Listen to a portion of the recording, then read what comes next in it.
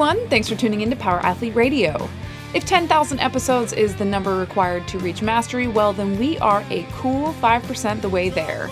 Getting the old band back together is our favorite way to celebrate these big milestones, so I joined the crew in Austin, Texas to talk a little bit about law enforcement and a lot about love languages. Here it is, episode 500.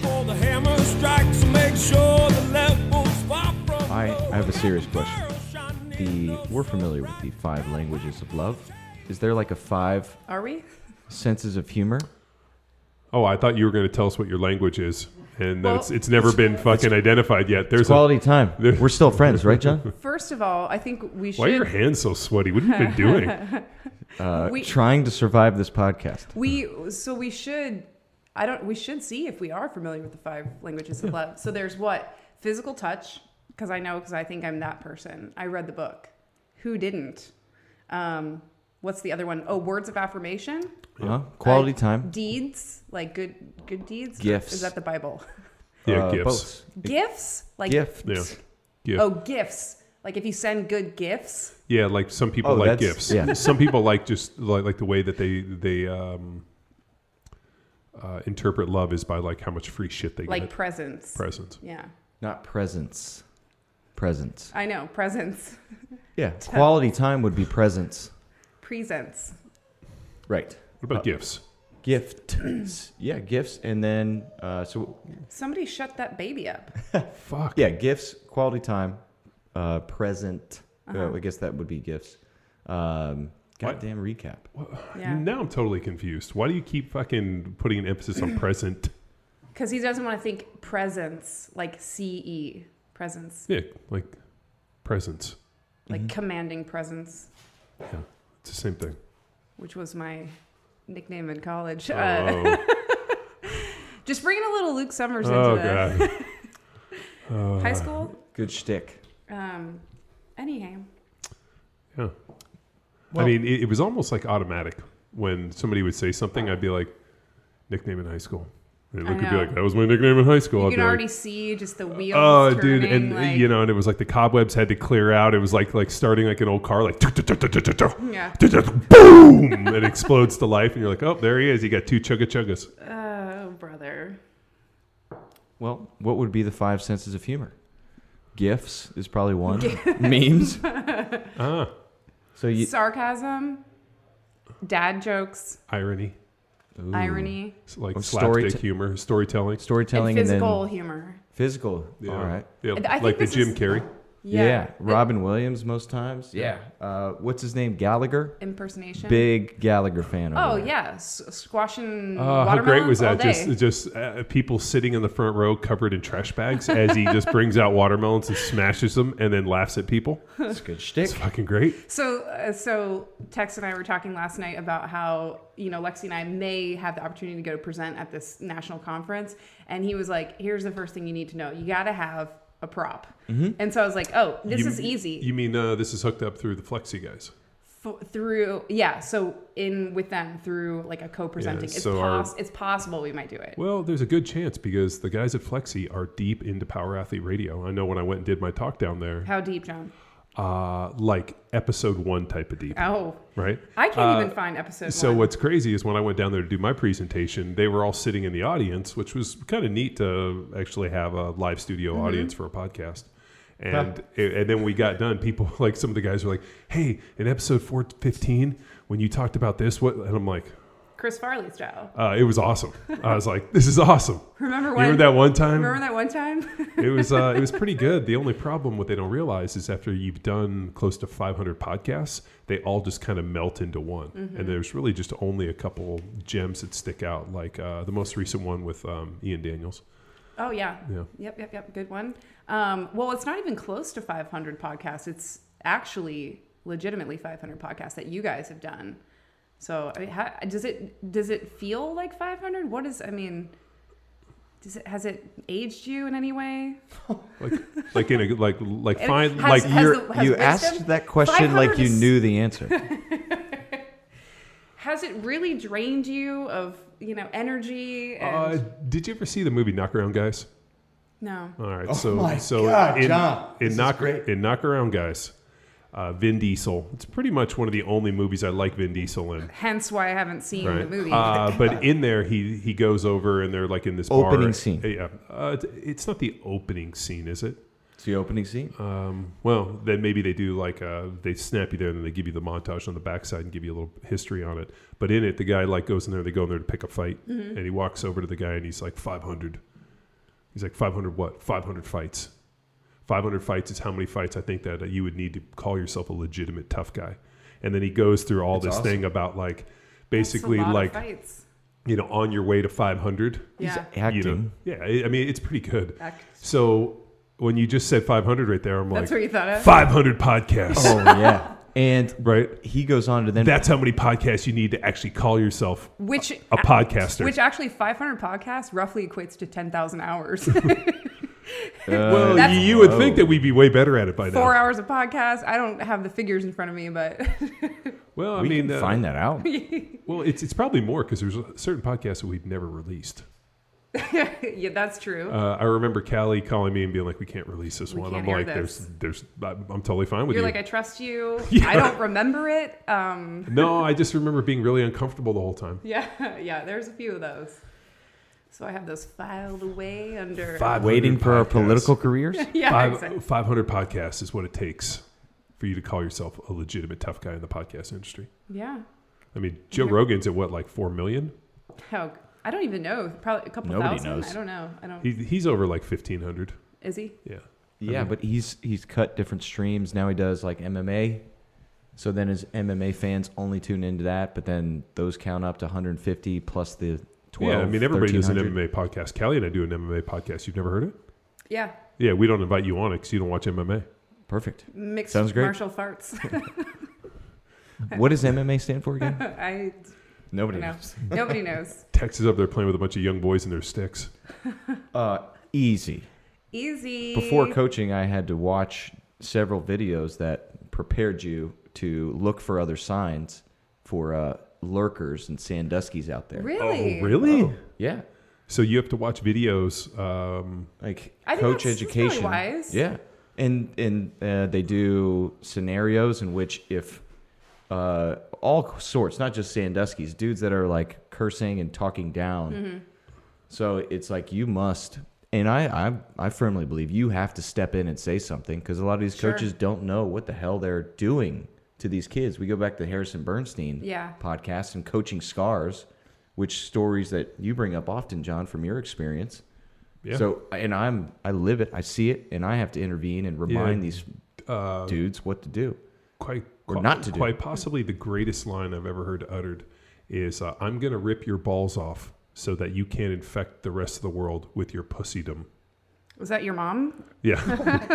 Yeah. Doris Bellborn. That is a classic. Yeah, I was 6 years old. I was 6 years old, and, I didn't want to go back in the pool, so she just, That's funny. But yeah. She's like, and you're my son. Yeah. Imagine what I say to people that aren't my kids. No, but that was a football coach.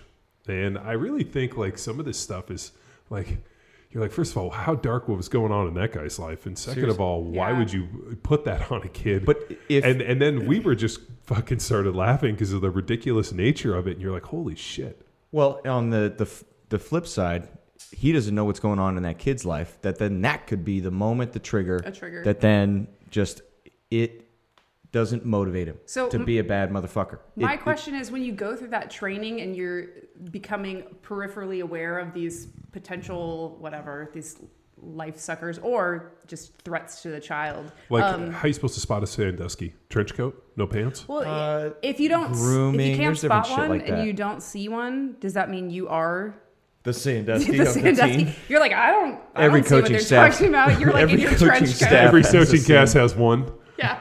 Oh, God. Look to your left, look to your right. One of those people. No. God. I mean, Here, I assure you, if a coach then intervened when he heard that and was like, dude, he's like, hey, I'm joking. No. But here we are 30 years later plus, and you fucking remember that. Yeah. And it matters. Yeah. Well, I mean, forever that name. I mean, there's a Sandusky, Ohio, and you know what happens when you go to Sandusky, Ohio. You buy brake pads? What happens? It's Tommy Boy. Yeah, Tommy Boy. Yeah. Yeah, you ruined that movie for everybody. Yeah, I mean, shit, dude. They took down Joe Paterno's statue, and it pretty much scrubbed all of Well, the youth, the weight room, the training center, that was all Sandusky complex or whatever. So that was gone. I don't know what it is now. Nobody knows. Well, it's not even called Happy Valley anymore. It's more like Frown Valley. Oof. Yeah. Dark. Yeah. Well, Sorry, this guys. took a dark turn. My God. Gonna have to need it. There are good coaches out there. Somebody's ruined it for the rest of us, though. Oh man, we could have an entire podcast basically on insane things that I've heard coaches say to players. Yeah, let's fucking do it. I can start. Or you want to do that later? Yeah, tell me some. Okay. And I ran into this coach at one of the coaches' conference. He's now selling tackling dummies and shit. Mm-hmm. So I went up and I'll name drop him, Coach Walker. All right, our sophomore year, a quarterback. It was raining, and we always go in and watch film. And our sophomore quarterback had fumbled the ball, and the kid was like, Coach, I can't grip the ball.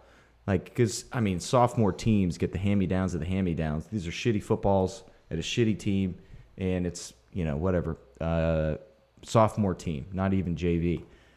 Coach, I can't grip the ball. Can't grip the ball. I'll grip your ass. I've heard this story. I'll grip your ass. Yeah.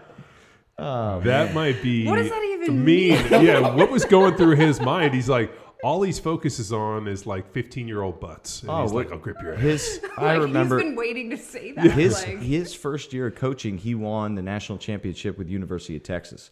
So, but then here we are 40 years later, and he's fucking sophomore Katie Taylor football, getting our dicks kicked in every game. And he's like, grip the ball. I'll grip your ass. It's great. One of my teammates is he's great impressions. All of our coaches he dad down. No, he does it infinitely better. Oh my God! So every time we get together, we just go do roll call on our old ball coaches. And yeah, I had it. I was always getting yelled at. God damn it, McQuilkin, you didn't even know where the ball was. Like, I don't even know. This guy sounds like a character. That was Coach Walker. We had Atwood. If you've been coaching high school football for 40 years, your level of insanity is so high. Oh man, Lexi and I, we spent some time in South Seattle at a high school there that is, it's a struggling kind of community, and we went to one of their football practices to watch, and you had the two types of coaches. You had the one that was so loud and just chewing the kids out for everything, and then you had the one calm, sort of collected, and it's just interesting because I'm like, you go back to kind of what you were referring to earlier, which is what happened in this guy's past or what's happening in his current life, where he comes to this practice because it's like yell therapy for him. That's what it seemed like. And then you're like, these kids are like, oh, holy shit, like, why is this guy so angry? It's just very bizarre. And because they're coaching high school football. It's crazy. It's as if he watched a ton of YouTube videos on like those motivational type thing where they're just yelling and yelling. Eric Thomas. Yeah, and then just taking that to the nth degree, not knowing how to do it with finesse, or when to put it in and sprinkle it in, I know exactly. And just only having that as your one tool to connect, and it's just a terrible tool. These kids are like, I'm exhausted listening. We can't speak down to high school football coaches because, they have a great opportunity.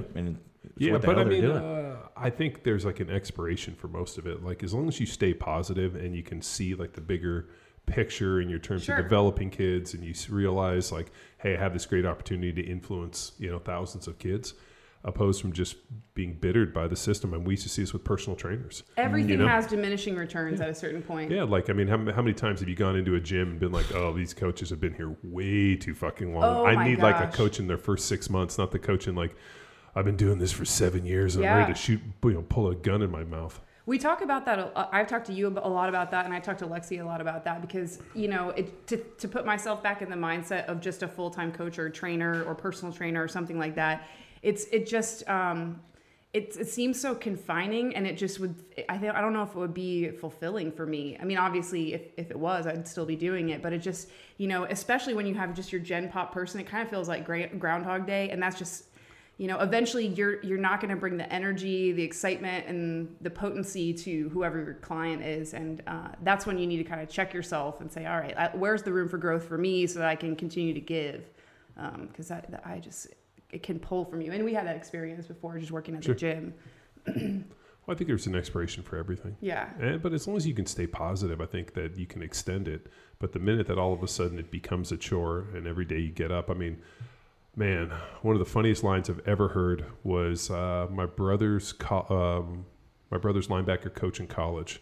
So I was down on the field. I was in high school. My brothers played college football. They're Division III. So I'm down on the field just kind of like, I don't know, just hanging out. And I hear the defense comes off and they had just got their fucking asses kicked. And their linebacker coach brings their linebackers over, sitting on the bench, and he's screaming at them, You guys are the nicest motherfuckers I've ever met. So nice, I'll let you date my sister. Remind me to give you her number after. What? You guys are the nicest fucking dudes I've ever met. He doesn't even have a sister. Right? It was great. He's like, I'd let you date my sister. Come remind me after the game. I'm going to give you her number. Oh, my God. And I was what like, a compliment. That was hilarious. Sister was a complete whore. But I just thought it was like, you guys are the nicest guys I've ever met.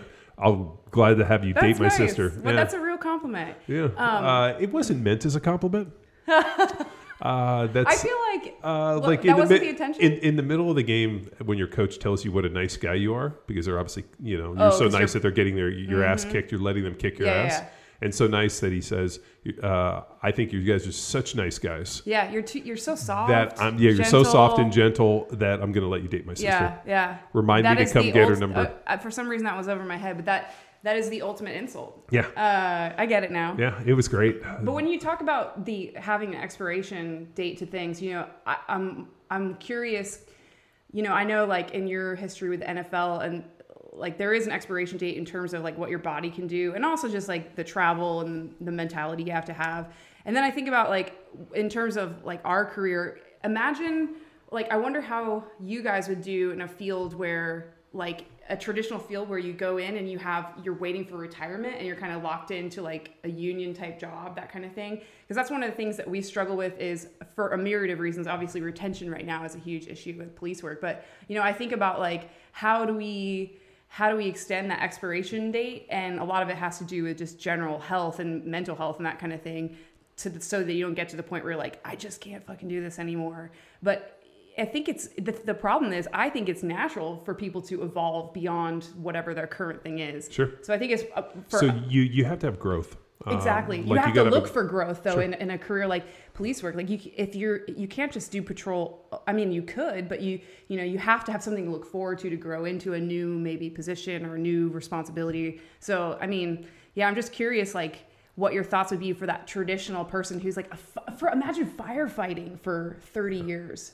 Those guys, I mean, they love like lots of chili cook-offs. There's not a lot of diversity in that job, though. Like you're the hose guy, you're the guy with the wheel, ladder person. Yeah, but then they grow up into be, like I know one of the guys I went to high school with played football. He, got out of college, got into the fire academy, and I think he's a chief now. So those guys, once they kind of get into that position, it affords them but I feel like to be able to do more stuff. It's still kind of Groundhog Day-y. I mean, obviously you have interesting calls and things like that, but like that's the same uniform, same job for like 30 years. It's like, how do you just extenuate that longevity? And yeah, it's tough. I don't know.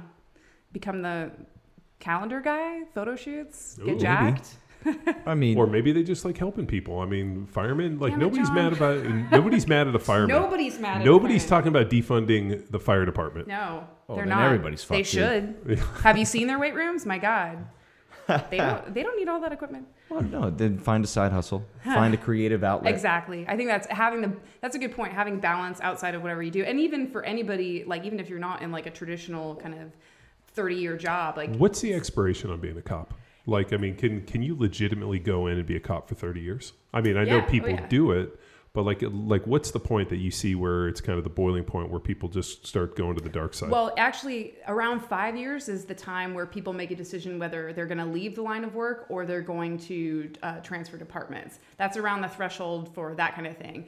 When you get to be closer to 10 years, you've already accrued, if your department has sort of like a seniority point system, or, you have like your retirement sort of squared away. Or for us, it's like you have invested in deferred comp and all this stuff. So there's a lot more to lose in terms of like, as you approach that 10-year mark. But 5 years is right around that time where if you're going to make a change, that's where most people see it.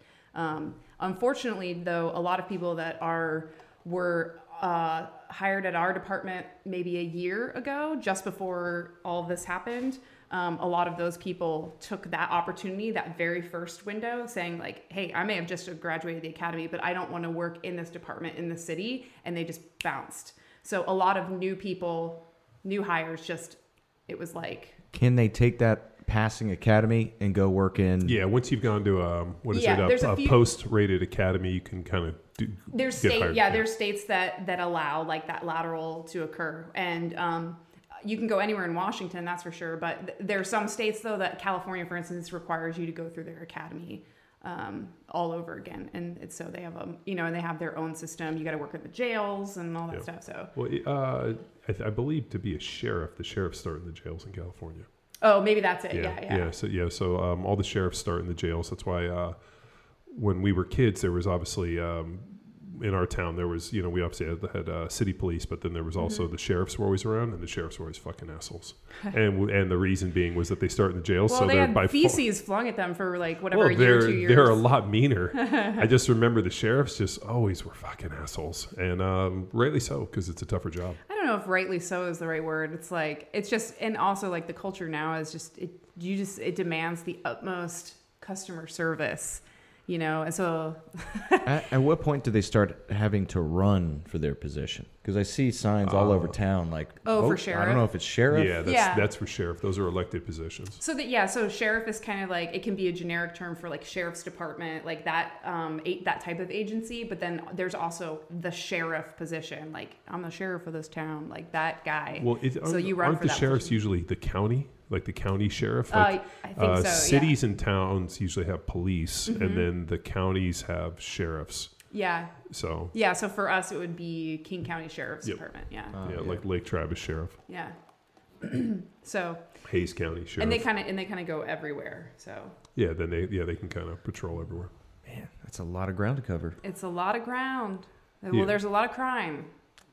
I don't know about out here, but cheeky teenager shenanigans. Well, it was set up because obviously municipalities and small cities were like in this area, and hey, this is what our size is. But then all who patrols this other area, and that's where they're like, okay, these are the county, so it's kind of just a bigger area to cover. Like I said, a lot of crime. Jumping back to the fitness industry, and we Talk to me. Brought to light in the trainer's course, then that's meant for the individual just getting into the industry so they avoid burnout. Yeah, that's or right. to provide perspective for that 5-year personal training mark. Mm-hmm. Man, you think it's pretty similar for personal trainers and for coaches, like a 5-year mark? Was for me, I can tell you that. Yeah, it was 5 years? Oh, absolutely. Yeah, I think that was the point where I was like, and also like just people who even remotely want you to create programs and that kind of thing for them. It's like, at least I know that when we were doing that, you put so much effort and energy, and when we, you really do, like, you try to make it as individualized as possible. You want to cater to that person's need, their limitations, whatever. And it is so draining to know that when you are in touch with that person, at least this is something that hurt my longevity. They're like, oh yeah, sorry about that. I missed last week. You're like, what do you mean you missed last week? It took me 3 days to come up with a comprehensive, 4-week program. Plan of attack. Yeah. Mm-hmm. Well, speaks exactly to what I was getting to, that there are coach mistakes. So if you're aware of these, you can avoid getting into that. The pitfalls. It's getting into that. The first one was making workouts too complex, confusing, or taking away the confidence of an individual. Like we talked to. It's discouraging for them to experience it. Yeah. Uh-huh. There's so much truth to that, because what you do when you create a program is you want to highlight your own expertise, but that's not the focus. Like, you got to put your ego aside. That person's not going to look at your program and say, wow, Callie really put a lot of time and effort into this. Like, she knows what she's talking about. They're not going to say that. And then the same adherence is the key. The same side is, oh man, this workout was easy. They can do this. Right. What? You're comparing your abilities to no.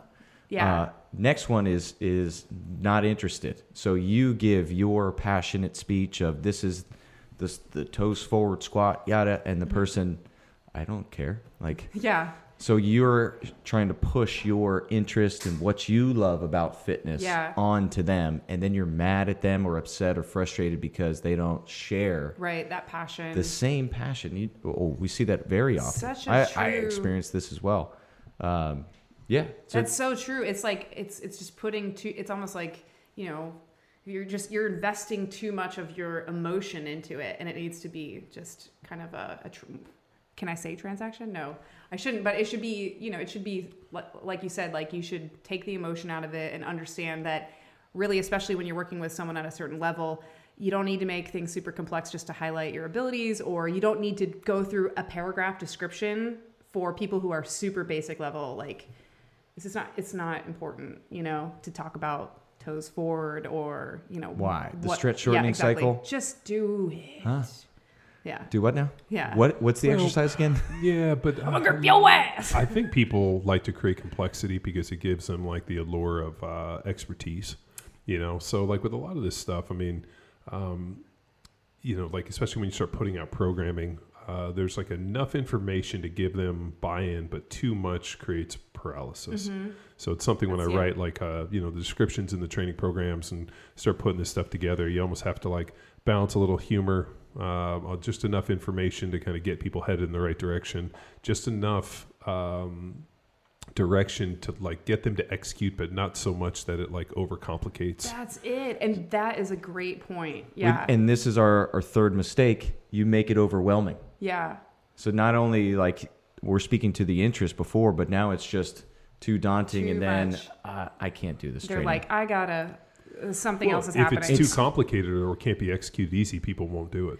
Yeah. We want and we speak to this in the course, we want the hardest part of their day, getting the courage to get in the car and show up. Mm-hmm. We don't want them to be stressed in that 60, 45, 90, however long it is. That's the biggest hurdle. And it's one thing that I found not only in just programming for people in general, but also like when I started programming for the department and putting stuff out there, you want to, like I said, you want to kind of highlight what you can do for them. You also want to distinguish, say, hey, like we're doing something different. And so you have I had a tendency to make things a little too complex for just your average person that's trying to train, because you want to be like, hey, we're not this generic program, this generic app that you've been using or whatever. So yeah, that's a mistake. And like I found through what I'm doing is just like adherence comes through kind of that simplicity, and then also having kind of like you said, like a genuine tone about it, because the program doesn't necessarily have to be super unique, the movements, all that stuff, because it'll be effective. But if there's only 7 primal movement patterns. Exactly. And but if your tone is unique and they like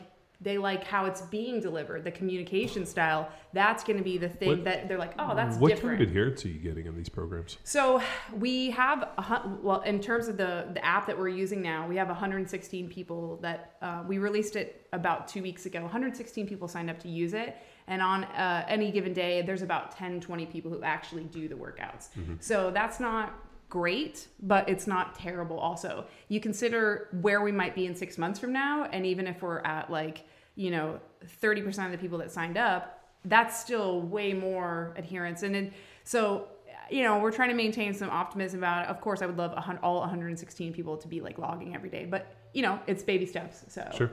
And you touched on our final mistake that we speak to the course, and that's like you don't want to go over there to their training and start talking negatively about that, or you want need to avoid that program, or this is where this person got wrong. So you're speaking to a potential client and you're just negative town for other people's products and why you're better than them. Yeah, and that's you know true. it. Huge mistake that people can get into, because it's certainly one of those cognitive biases which we feel we're better and then they're negative. So I would encourage fitness professionals to avoid that, but using an authentic voice of this is what you're going to get out of this. Right. Or what are you aiming to get? Okay, here's how I can empower your performance, right, and fitness, health, strength, all the good stuff. For us too, and as far as like the adherence and people who are actually doing it, one of the things too is like making myself and the other people that assist with it extremely accessible in terms of like asking questions. So now that's very encouraging. I'd rather have like people emailing questions or messaging me questions in the app and stuff, because I mean, it just goes to show you that somebody's using it, somebody wants to learn, somebody's using the expertise, and slowly every day there's more and more people engaging and asking questions, and they're all the basic things that you can imagine. But it is extremely encouraging because they didn't even have that before. They didn't even have that outlet. So I think even just for illusion reasons, like at least shows that the department is investing in their physical well-being and aiming to change the culture. Exactly. Creating a culture of movement, fitness, strength, wellness. Yeah, That's it. Because I think that, let's not beat around the bush. If they want to hold on to officers, they have to appeal to that. Like, that's the main thing. It's all about the bottom line. Sure. As May approaches and as the end of the Chauvin trial comes to an end, we just can't afford to lose anybody else. And how's that going? Well, I mean, obviously the Chauvin trial's going on. We just had that shooting up in Minnesota. Yeah. The 20-year-old kid. We talked a little bit about it last night, but yep. It feels like everything that happens around the country, somehow the greatest reaction happens in Seattle and Portland. Yeah, it's just interesting because I think just historically Seattle has been, especially during like the... was it the Occupy times or the WTO? It's historically just been an extremely outspoken city, and people pride themselves on being like anarchist against the grain type. I think there's a huge contingency where that is kind of the legacy of the city. So they're very proud to do that. And it's just ironic though, because we have one of the most progressive police departments with the highest accountability, under supervision of the DOJ. So it's like, it's just an interesting environment. But in terms of like all of the police involved shootings that have occurred, like Lexi, who's still on the street, she was called in from home to go and respond to a protest that was being organized as a result of the most recent shooting, and where the officer mistakenly deployed her gun instead of her taser.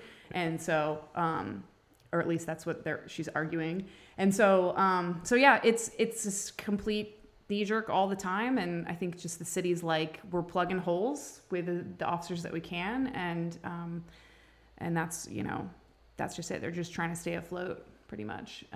You think most police departments are in a similar situation with this kind of move to defund the police department? No, I actually think that most police departments are not, because if you look at how many police departments exist, most police departments are, I'm not sure of the exact number, but they're under 100 officers. They're like around 50 officers. So if you look at by department, maybe not by officer per capita, but by department, I think most departments are very supported by their communities. If you look at populous cities, though, yes, that's where you're getting people that are going through the defund. Of course, you have a high density of people and political activity and that kind of thing, as opposed to like your bohunk town in the middle of wherever. But yeah, nice word. I haven't heard anybody use the word bohunk since twice a day. I got to use it.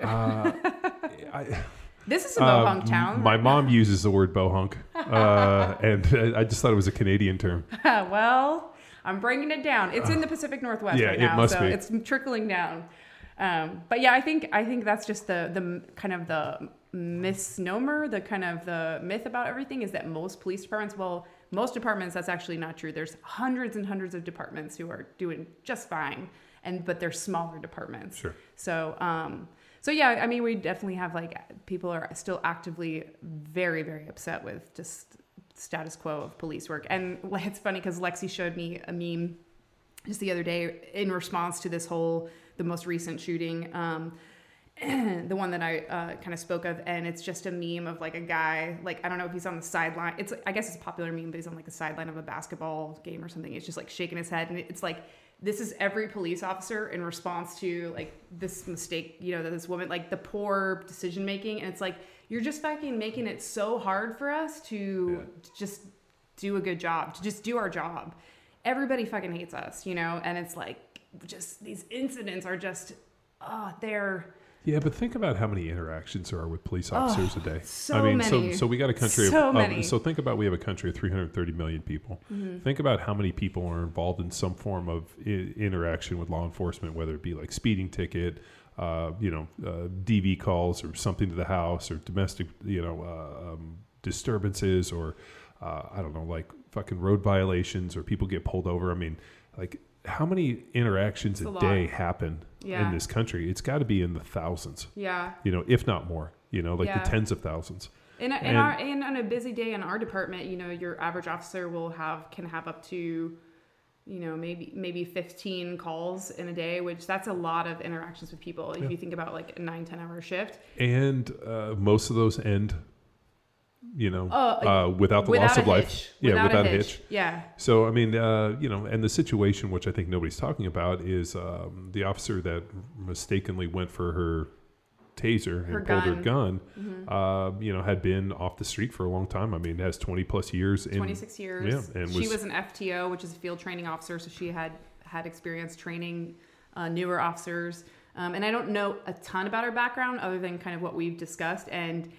But yeah, I mean, if that is her case, that they had to basically bring her back on the street due to staffing issues and in response to major either protests. Budget cuts. Yeah, exactly. So that's very parallel to what our department is experiencing because when we had an exodus of a lot of officers. How many officers did you guys lose? I actually talked to someone from HR and they said they could give me the exact number, but it's well over 150 and just Yeah. How many total though? Like out of 150 out of 200. Oh God.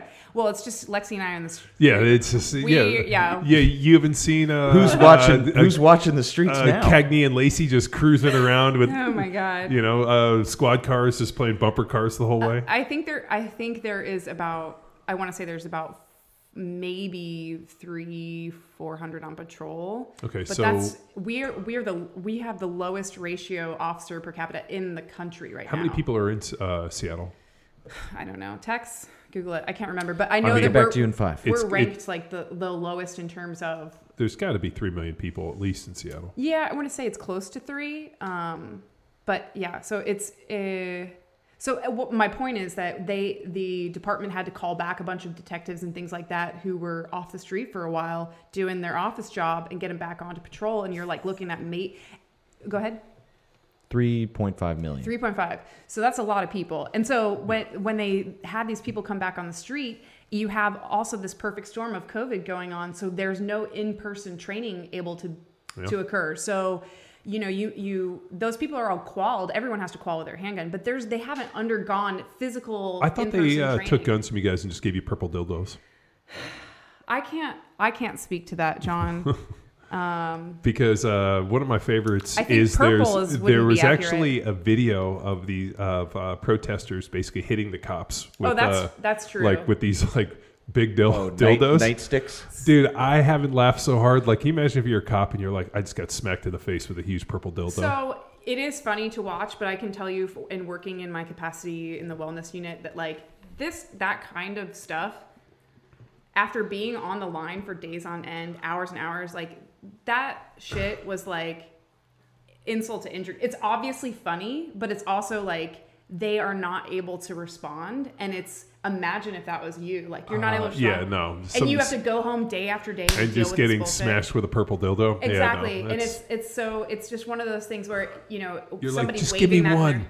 Just give me one. Like a rubber ear to the bullet or a rubber bullet to the ear. Yeah, it's just like, it's just an insult to injury. It's like humiliating. It's like, I don't know if I've told you, but like some of the experiences I've had on the protest line have been absolutely humiliating. I had a person with a bullhorn say my name because it's on my uniform.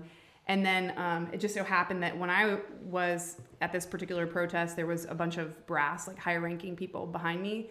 And so they said my name and some of the people around me that I was the whore of the department and that I had sex with all these people. And they're talking about like people that are my boss and my boss's boss, calling them out by name and saying like, see, Hinsman is effed. It's this person and all that stuff. And they even said like she has sex with her own kids and her own family, like just the most awful stuff. And you're like, this person's trying to get a rise out of me. Yeah, sure. And you know, like, it's just the most, it's for them. I'm almost like, are you hearing yourself? Like, this is the lowest form of life. Yeah. You know? Oh yeah. No, I mean, them and they're probably the same people that comment on YouTube videos. The lowest form of life. Yeah. The lowest form of life is people that comment on YouTube videos. Yeah. Yeah. It probably is. It's amazing they were able to pull away from their mom's basement. Yeah, they're like in their mom's basement, all riled up, being like, "Oh, hold on, let me get my purple dildo on my fucking megaphone." Yeah, pretty sad stuff. They're finally able to use them. Dude, just opened up the case, the protest kit. Yeah. Well, like, I wonder if the protests, break in case of emergency, and a peanut butter and jelly sandwich. Well, like, I wonder if the protesters, and this is something that was blowing my mind in Portland, like, what's their day job? Like, I mean, they had like, I mean, they're assaulting that federal building for like 70 days with fireworks. And they're doing all this crazy stuff, and they're like, it's the protesters, and they're like, oh, it's the same people keep coming back. I'm like, what are those guys doing for their day work? Well, that's just it. Is like I said, perfect storm of like a lot of people losing their jobs and things like that. Service industry, and I'm of course generalizing, but you can definitely see and make the argument for folks with like that type of job where businesses were closing or they had to let people go. They just had an opportune time to let some of the hate in their heart out, you know. And it's just, you know, I understand if people want to peacefully protest, and you can for any reason that you want, free speech. But it's just some of the things that are being said and done, and obviously the violence and property destruction is completely uncalled for. And it's, you know, it just, to me, it speaks volumes of the type of character that you have to, or the lack of character to do something like wave a dildo in an officer's face for 10 hours. It's like, what is... I'm wondering, first of all, where do you buy those? What does that do? What is that doing for Black lives? I'll Google that for you, John. It's like ridiculous to me. It's like, how is that progressing your, you know, vision? I'm all for progressive police work. That's great. Like, let's do it. I'm all about growing, but, you know, have a tactic, have a goal, and work towards that goal. Allow us to work with you. But yeah, so it's definitely a frustrating environment, and obviously more frustrating for like Lexi and stuff. And my heart goes out to everybody who's still on the line right now. That leads me into this question I wanted to pose. Like, how is the wellness aim in the whole department helping people with morale? Like, how are you keeping morale up when it's relentless out there? So one of the first things is there just hasn't been a time where officers really felt like they were being listened to. We go and we ask them, like, in roll calls, like, how do you think that like the department has done as a whole in taking care of you during this hard time? And everyone's like, it's just been shitty. So the first thing, I know it sounds so silly, but make sure all their basic needs are met. If they have stuff that they need to get at their precinct, if on the line they're not getting their breaks frequently, all this needs to be conveyed, so that is the minimum we can do. How do you guys do breaks? Like if you guys are in like a protest, and you guys are, you know, obviously doing crowd control or whatnot, like, are you there for like 30 minutes, an hour, and then somebody comes and taps you on the shoulder and takes your spot? It's usually much, much longer than that.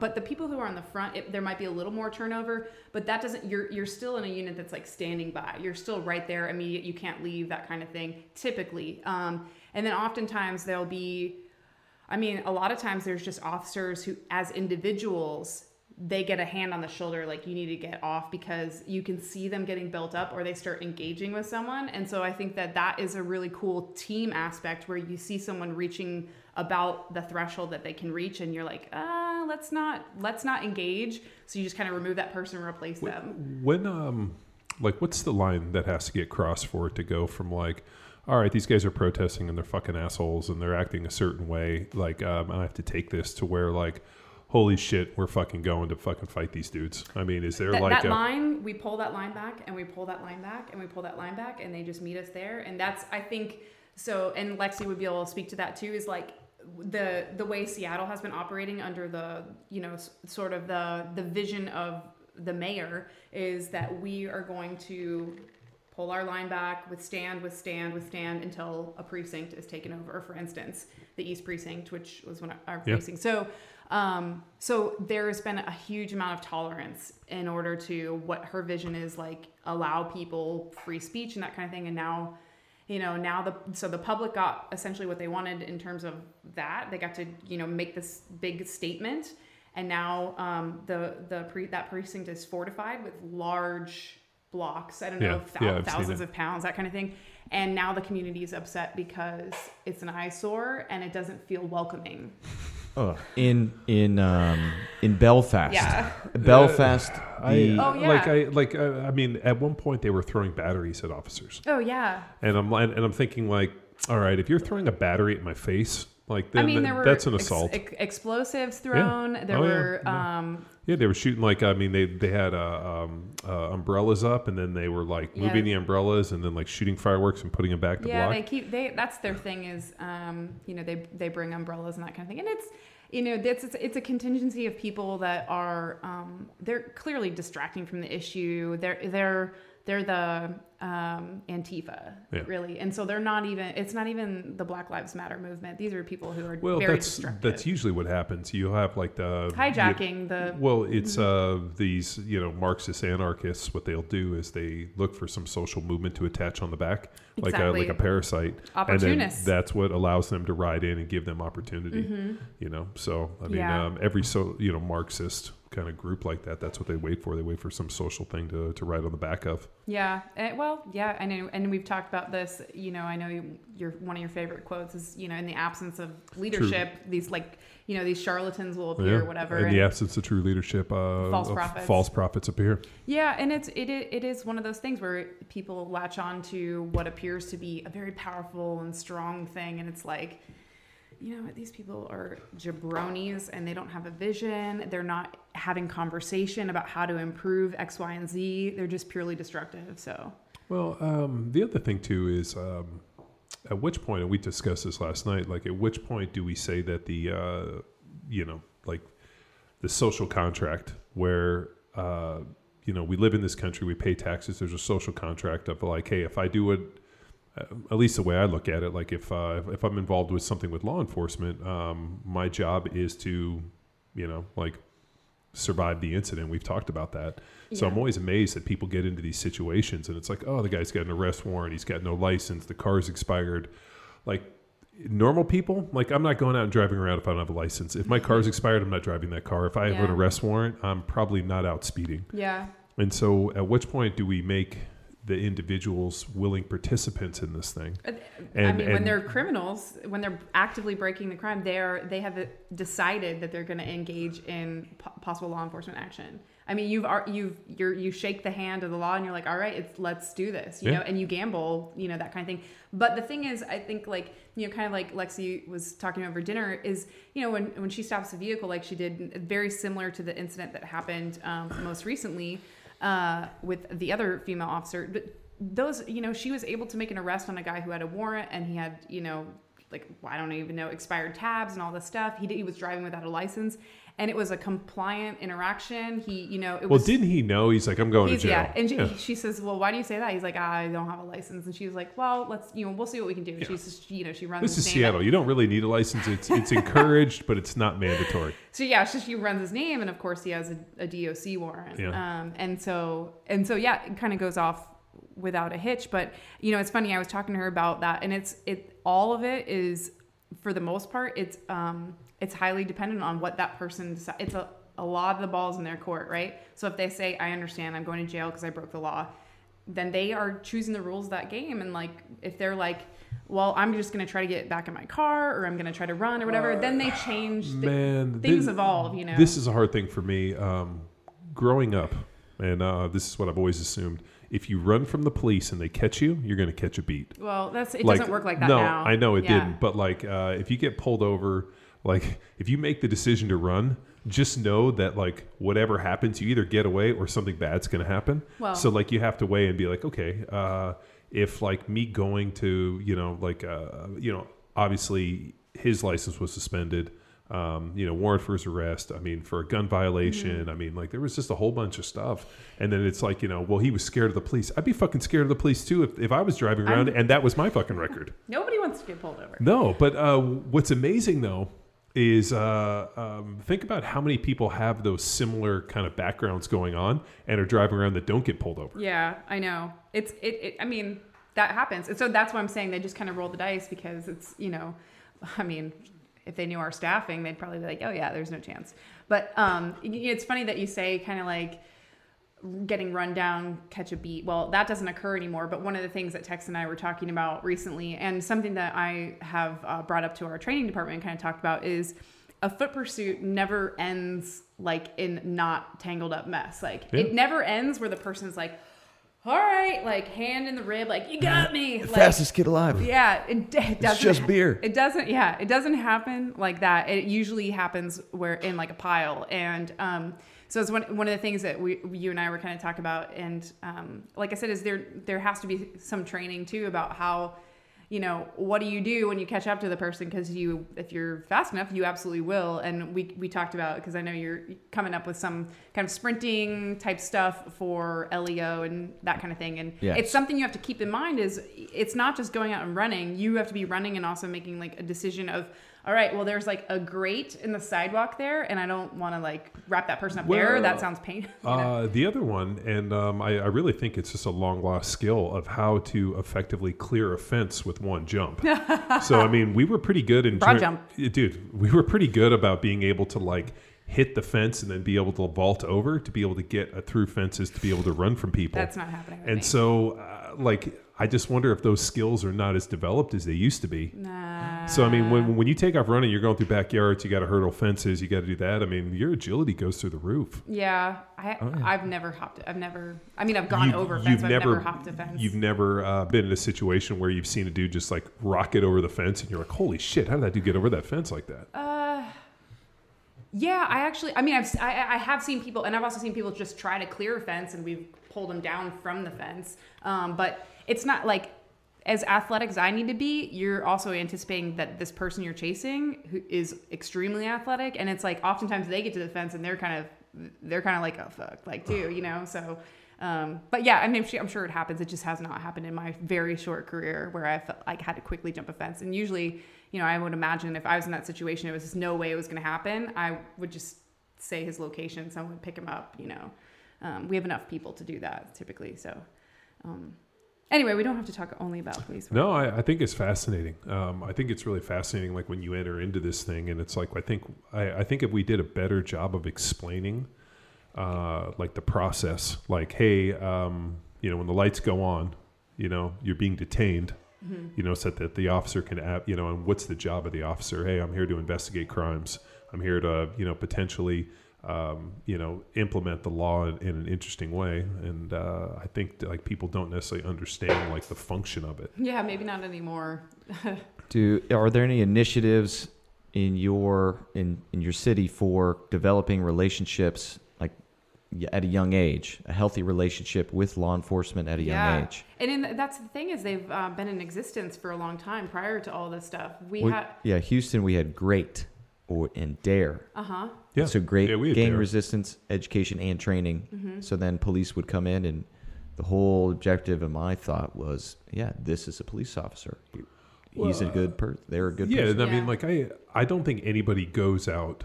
Like nobody goes out, like I'm sure as you're, buckling up your, your uniform and putting your gun belt on and doing all your stuff, that you're thinking, man, I hope I go out and I get into an officer related shooting today. Nobody fucking wants that. No. It's kind of like we were down hanging out with the guys from Black Rifle Coffee yesterday at this adaptive bow hunting deal. Shoot, yeah. And I was talking with the guys at Black Rifle about some incidents, and it's pretty amazing, like the situations people put themselves into without thinking, like, what's the worst possible outcome I can get into this today? I mean, like that kid didn't get in the car, and I mean, did he get in the car as 20-year-old kid and think, man, I got a gun violation, I got a suspended license, this, like goes through the laundry list and thinks, man, if I put the key in the car and I go out and drive today, there's a chance I get pulled over and this interaction isn't going to go positive. Yeah, it breaks your heart. The whole thing is just unfortunate. I mean, on both ends of it, like there's just so many variables, and like I just think, I mean, my personal opinion, this is like such a freak accident, and also just a myriad of, I mean, she had 26 years on, and It's a huge bummer, and I'm sure she feels extremely, extremely remorseful. It's going to follow her for the rest of her life. Yeah. So as it should. I mean, but it just goes back that defunding the police is probably not the best thing. How about like funding better training for the police? Well, that might be the reaction. Hopefully, that's the rational reaction of like, hey, let's really dive into, because they're going to. I'm sure when she goes through a criminal trial, they're going to dive into, what steps the department took to set her up for success on getting back on the street. And if it's anything like Seattle, a lot of the onus is just on you to be training and be vigilant in your own process of maintaining your skills. Do you remember a couple months ago when we had this big freeze here in Austin? Yes. So the reason the freeze happened was, part of the power grid here in Texas is supported by wind. Mm-hmm. And all these like wind stations and energy and batteries and the whole deal. So with COVID, they stopped doing inspections. And they really hadn't prepared, and the inspections hadn't happened.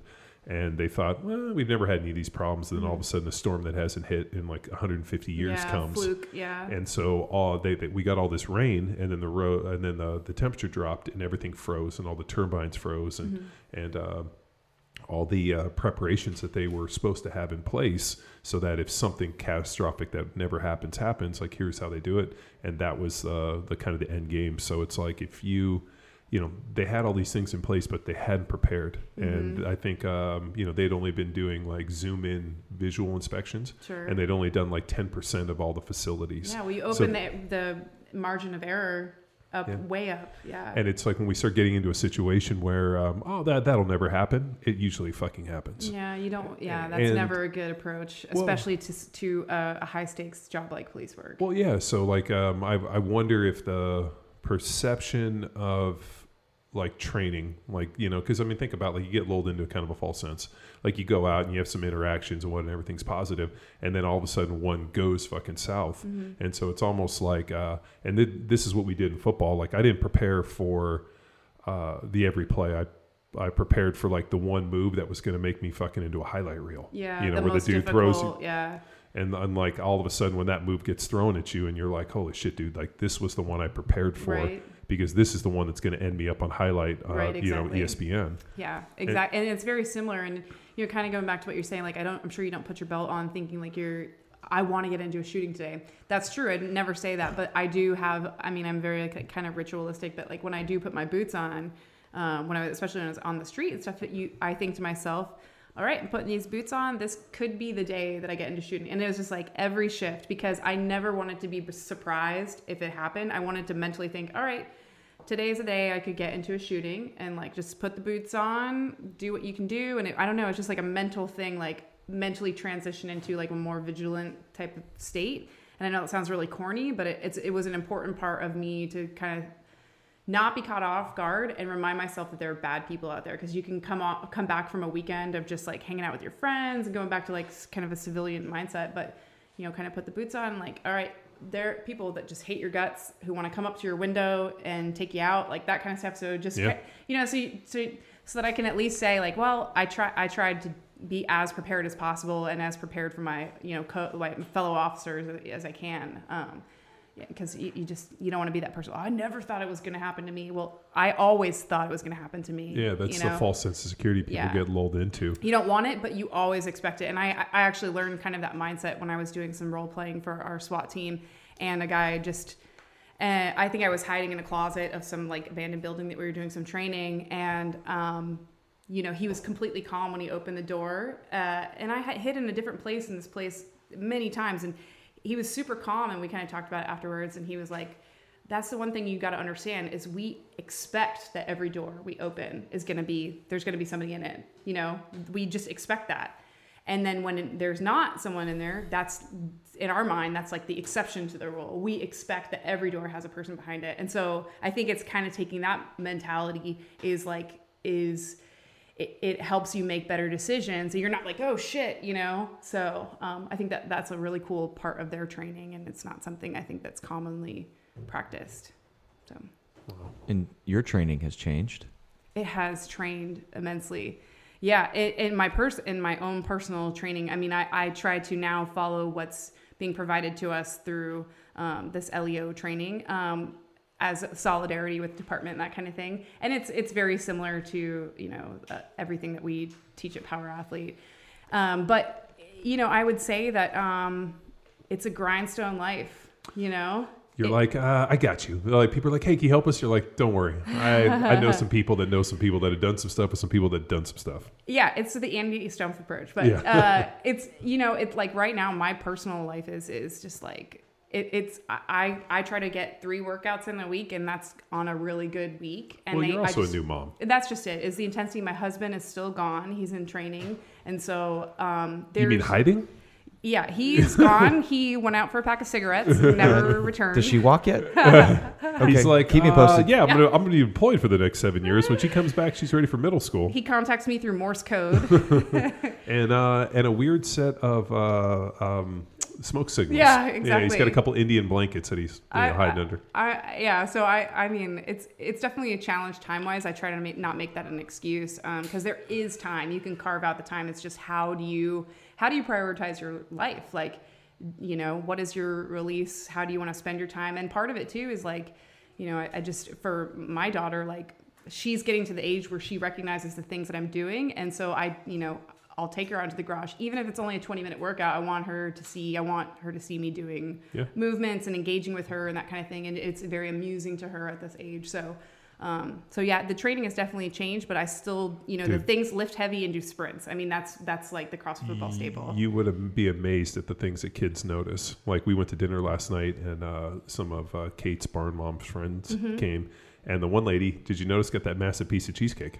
Delicious. And we saw it like. Did I notice? Yeah, no, like all of a sudden this cheesecake comes, and like I see everybody like look up at it, and the lady sits down and starts hammering this cheesecake, and we get in the car, and what are the first thing the girls say?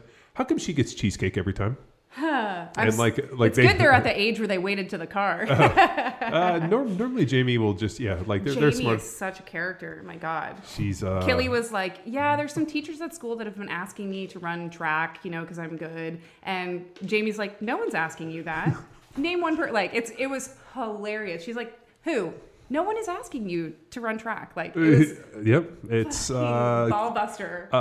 Relentless. They're so young too. And I know. Oh, I know you know. But like, recipient A. They practiced on you. I fucking hear it. And the funny because Kelly will be like, oh, I did really good on my spelling test. Did you hear it? Yeah. And Jamie's like, it's because they're 4th grade words.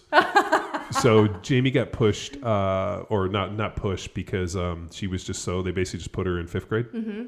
So she's like a year ahead. She's like, well, yeah, because those are 4th grade words. And so like we're driving in the car today. I take her to school on Fridays, and we're like practicing her words. And I'm like, hey, do you want to practice words? She's like, no. This shit's baby games. Yeah, it's basically this stuff's so easy. Like I'll just ace it. And so like she's asking me, and I was like, well, what are the words? Like let me do the spelling test. And thank God I was able to ace them. But nice. The thing is, because Jamie reads so much, her vocabulary and her spelling is so good. And I try to extend that to Kelly, but she's like, So it's good that they have different interests. They don't, they're becoming their own people. So the one that Jamie plays basketball, and so we're trying to find another sport for her, and I wanted to do jiu-jitsu. And so I want to go do it again. Todd White's been hitting me up to go over to his place, and so I was like, Jamie, why don't we do this? Like, I'll go, like, I'm more than happy to go watch you do this. I mean, dude, I grew up in, doing martial arts, and I think this would be so good for you. And I guess one of the girls at school, she's like, she does jujitsu. I'm like, well, she pushed you around. She's like, yeah, she's kind of mean. I'm like, would you be like to get her, threw you in an armbar? Wouldn't you know how to defend yourself? Wouldn't you like to choke her out? And then I was like, well, what if you and Kelly get a thing and you would have skills on her? And she's like, yeah, that would be way better than volleyball. Yeah. I'm like, let's do it. Let's get into it. That's cool. So that's one of the things, I think you and I were talking about how, so Lexi convinced me after we had a podcast with jiu-jitsu guys who are very focused on jiu-jitsu and law enforcement. And so they were kind of shaming me, like, why is this not a priority for you? Like, a lot of fights go to the ground and you don't know what to do. And they're 100% right. Like, I have probably 2 go-to moves that I do all the time for people on the ground. And they've been successful.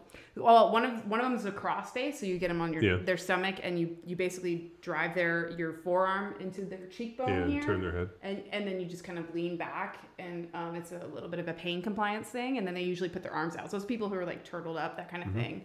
And then the other one is just kind of like It depends. I mean, it depends what we're doing, but it's if you're on the lower end, like a leg lock type thing. Yeah, you can get like ankle locks and knee locks. Yeah, you're typically 2 officers and 1 person. But so after that podcast, you know, I was like, you know, they're right. Like, I need to prioritize this among all the other things, like going to the range and, you know, trying to work that into like my training schedule and stuff. So she took me to our department does some jiu-jitsu stuff. And so she took me there and I had my first class and it was good. It's very ritualistic. Like everybody is very warm and welcoming, even if you're brand new, but they were, you know, light years beyond me. And then I just was like, yeah, it was a good experience. I think I'll try to pursue some training with that. And Lexi being the good person that she is, I don't think she believed me, so she bought me a gi and put it on my work desk. And the trainer that I was working with gave me a white belt. And it was like one of those things where symbolically they were like, if you need buy-in, now you have no excuse. Yeah. Language of love. Now you have the uniform. I will tell you that had they not done that, there's a high probability I would never, but because they bought into me just symbolically and kind of shamed me into it, like now you have no excuse. You have like, everything that you need. And now all you have to do is find the time. So now every week I've been going and doing a one-on-one training with someone. He's actually in town. He just texted me, but he's in town. And it brings me back to, he has we probably have done maybe 10 sessions or something, but one of the last sessions we did, he brought his 8-year-old daughter who does jujitsu, and we were practicing together and stuff. And he's like, you're about the same skill level as like my 8-year-old daughter. Yeah. And it's like, I might have size on her, but like she's learning all the same things that I'm learning. And she's, you know, she's got like a brain half the size of mine. And it's just like, it's really great and humbling. And, you know, it's just interesting to see someone at that age develop these skills and comfort with their body and comfort, like just in all these aspects. So yeah, I mean, I would highly recommend it. And actually one of the things Lexi does too, is Lexi goes to a separate wrestling class in Tacoma. So aside from just jiu-jitsu, wrestling is another good approach because they still do classes and, you know, how to, what the fuck is the term? Well, it's being comfortable with people like on top of you, like, and I mean, like, and I know it sounds kind of weird, but like,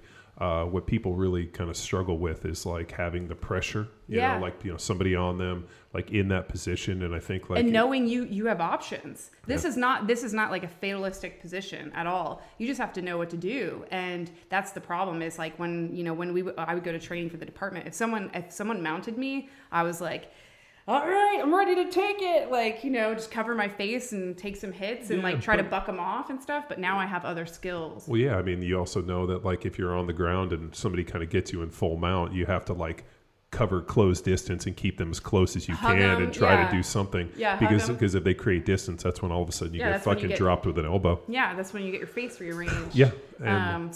Just hug them and find a good point where you're not using too much strength and you know, see if like, even like my coach now, he's like, all right, he's, you know, I have him in this really tight position. He's like, now access your radio. And so like, how do you maintain, can you access, he's like, all right, does it make you think of your gear configuration differently? You know? And so all of these little Are you guys wearing helmets? No. Well, for the protest, yes. For the protest, yeah. But if you're on regular, so the way it works now is you have to bring that, it's called the UA, which is unusual, I can't remember what it, but it's like unusual event type thing. UO, unusual activity or something. Yeah. A bag. Why don't they just call it like a riot gear bag? Just a fucking go bag. Yeah, keep it in your trunk. It's like, it's what we call hats and bats basically. So, and so, yeah, you have to have it, but you don't wear it on patrol. So you wear a helmet, like have a huge dildo. Like my God. Like a huge purple hats dildo. And bats. Wouldn't it be great if they just gave you guys dildos and you're like, okay, you're going to hit me with a dildo. I'm going to hit you back with it. There you go. This is our new training. Oh my God. You're like, it's called King Dong and you're getting hit right in the face with it. At that point, I know we're joking, but at that point I'd have to be like, all right, this is not the career for me. I'm just not going to take a dildo to the face. Like, it's outside of my personal life. It's just not happening. You're like, I worked at CrossFit Balboa. I worked at CrossFit DuPont. Yeah, that's probably more of a... Hi, Eric Peterson. Hi. I talked to him recently. He FaceTimed me on like last Saturday, and we talked. He FaceTimed me, Eric Peterson. Was he drinking mimosa?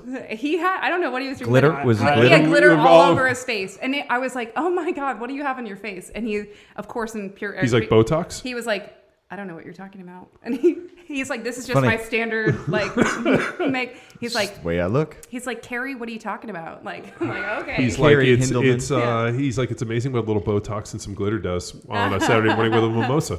Man, he looks good. He looks so good. I'm curious of where he's training. You know, yeah. You know what's super funny too is like, I always joke about when I used to hang out with him. If we were like getting brunch or something, we'd go back to his place and he'd put on like 84 Olympics gymnastics. He was a gymnast. I know. And so he would put that. He would send me the pictures of him doing full aerials. Yeah. And like, so He's when like 6'4", 240. He's yeah, a big dude. but he can still probably do a back tuck. Anyway, so I'm talking with him and I'm like, so what are you doing? And he just like turns the phone and he's watching like whatever, the 1988 Olympics or something. It's gymnastics on TV. And he's like talking to me about the Russian gymnasts and all this stuff. And he's such a great guy. He enriches my life, you know? Still so much. Tex, you don't talk to him every Sunday? No.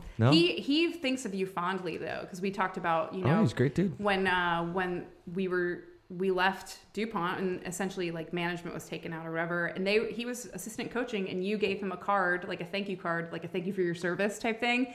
And of course, because you write really great cards, he was like, I still have that card, like in like, you know, in my card box, like next to my nightstand or whatever, because he said it was one of the nicest cards I've ever received in my life. He's like, He told me, quote, I will never throw it away. Wow. So I don't know. It's going to the grave with him. Wow. What language of love would that be? What is that? Words of affirmation. Words of affirmation. I guess maybe that's what I am. Yeah, maybe that's it. Yeah. So there you go. We've covered that. Mm-hmm. What else? Is there a language of love that has to do with glitter bombs? Or Yeah, a but sense of humor with glitter bombs? We can't talk about it on air, I'm sure. Yeah, we can't discuss that openly. So what do you think the future of law enforcement is? I mean, Robots. Well, I mean, we had the guy on the podcast with the drone tasers. Rick Smith. Smith. The End of Killing. Yeah, you know, Fascinating. that killing, you know, having Is a a traffic technology issue. Did that motivate you to Sorry read to his book? It did. However, I never did. I mean, it was motivating. I just never reached the point of action. I will gift you Really? the book. You mean Thank a you. present Yes. I or was gifts? What I was telling you last night, I don't actually want to read. I just need the text notes. The Chris notes is what I called it. Cliff notes, like- Chris notes. I got it. Yeah, I just need you. I just need you to tell me. It's like Lexi, she's a big reader too. I'm like, no. I don't want to borrow the book. I don't want to add something to my plate. Like, just fucking tell me what it's about. I love reading. The problem is finding time. That dude, like it's funny. I'll sit down and I'll start reading, and I'll be like maybe 3 pages in, and then somebody will come over and ask me a question, and then like Squirrel. something else, and you're like, and then you come back, you're like, okay, what did I read? And you start going again, and you're like, dude, I get my 1 hour of reading. I got to get through at least 20 pages so I Good can for read. you. You know, If X I start amount of reading, books. I'm immediately like, That's because you're a mom. is it? Yeah, it's because those things suck the life force out What of you. about all the years before that I was? Well, That's because I raged and I was tired. yeah. Different type. I was, yeah.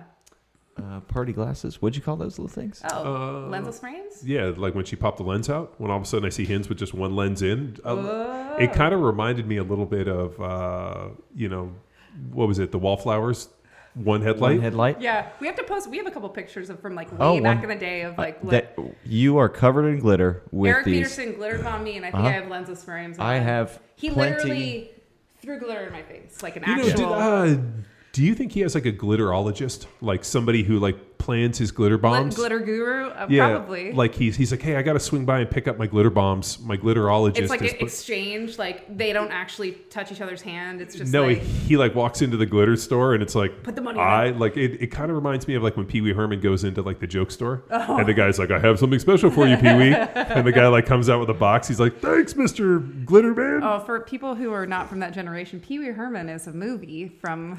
So when we were kids, there was a movie called Pee Wee's Big Adventure. and in it, Pee-wee's Playhouse. Yeah, that was the TV show. Remember, all of a sudden, like the secret word would go out, and all of a sudden the couch would be like, "Bah!" Yeah. I'm like, oh, I loved it. And then he came out to be a little bit of a pederast. dude. Yeah. No, I think he just a got real Sam Dusky. Didn't he get caught in a movie theater Yeah. and like rubbing Yeah. one out? It was for adults, not kids. I guess. we Yeah, should he just clarify. was. He was a little lonely. Went in He there was and just pervy.